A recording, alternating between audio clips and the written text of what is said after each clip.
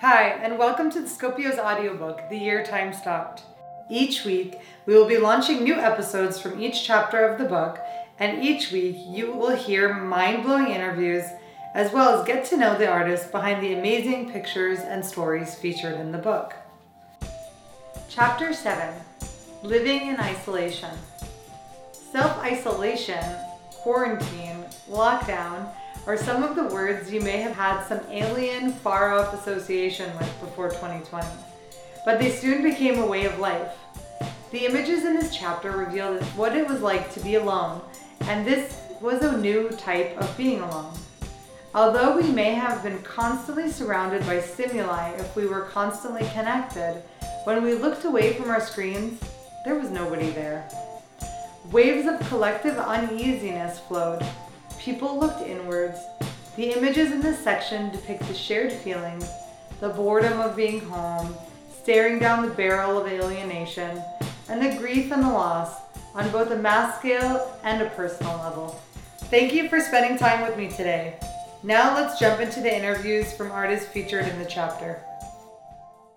My mother, or Mamo, grandmother in Irish, looks from her window in April 2020 during the first major lockdown in Ireland.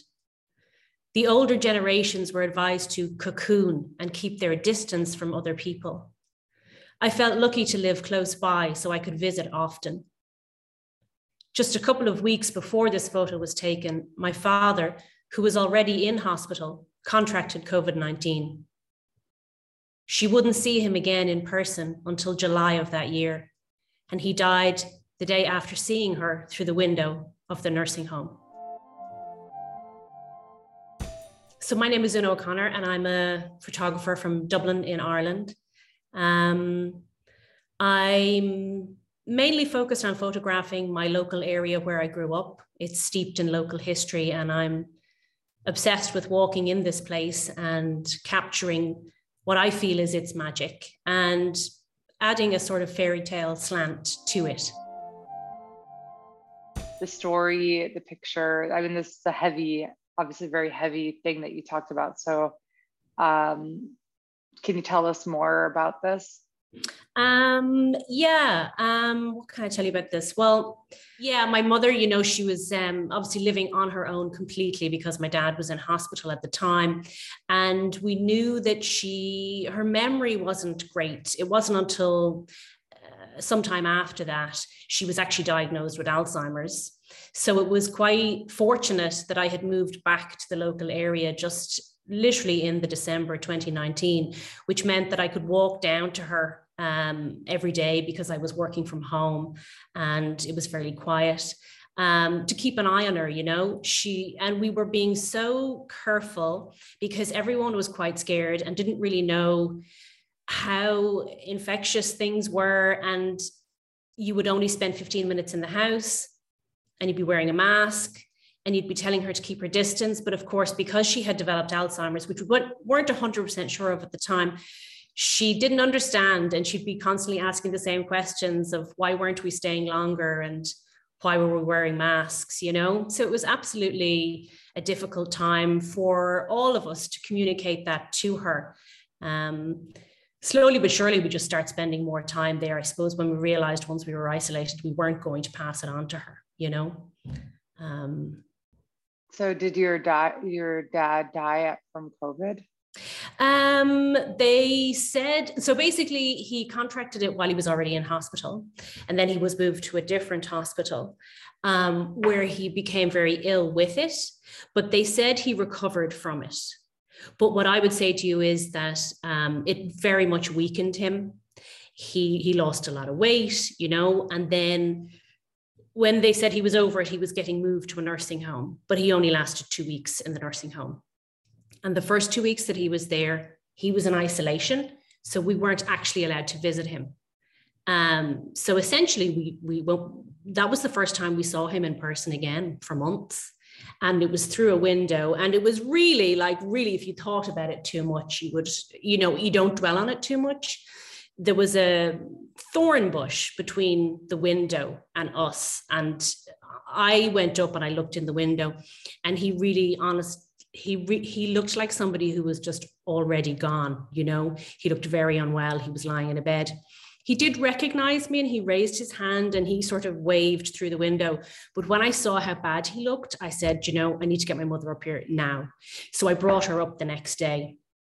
And she was so confused about why she couldn't go into him, you know, and she was trying to get closer to the window with the bush there. And it was very strange, you know, but he saw her and he literally died the next day. Do you know? Isn't it one of those things where it's like he was waiting to see her? Yeah, yeah. That's so sad. I'm gonna cry. You know, the saving grace is that because her memory is not good, you know, it didn't affect her as badly as it might have if she had all her faculties, you know? Yeah.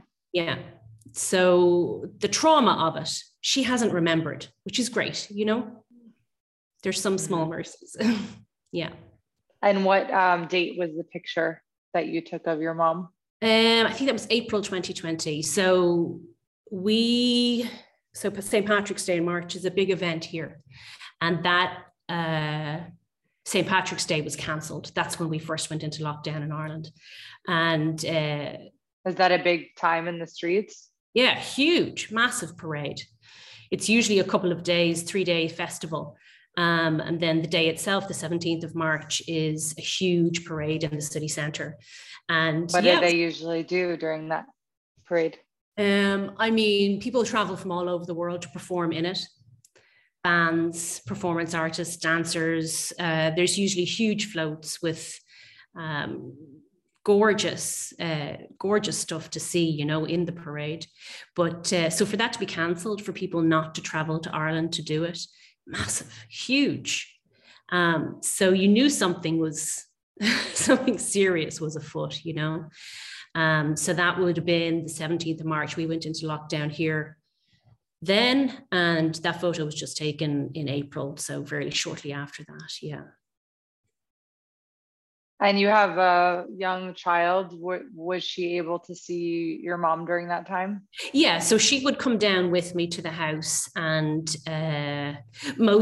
initially mostly stay outside, you know, but because we didn't, you know, it's funny to look back on now because we were just so unsure and we stayed for only short times. But like I said, we soon enough increased that and spent more time with her because we realized she needed us. You know, I mean, I was feeding her, I was bringing her down food every day and bringing it in because we were starting to realize that she wasn't really looking after herself enough, you know? So, yeah. You're speaking in past tense. Is she still with us? Oh, no, she is. Yeah. Yeah. Okay. She is. And we have somebody living with her full time now. Yeah. That must have been hard. Yeah, well, what we did was once we realized what she needed, and once this first summer, I guess, of lockdown, things were lifted a bit, you know, in Ireland. So I have a lot of siblings. So we basically made a little roster and each of us would stay overnight with her. And then just this year in August, my sister and her family moved in full time. So they're with her all the time now. Wow, that's great. Yeah. That's why she has. So the big Irish Catholic family. Yeah, no, totally. We are absolutely the cliche. 7 children she had. Oh, that's so sweet. Wonderful. Well, thank you. That was great. All right. I hope you enjoyed that last episode and learned something new. Don't forget to tune in to the next episode to see what other crazy, incredible, creative, and empowering lessons you can learn from the photos in this book.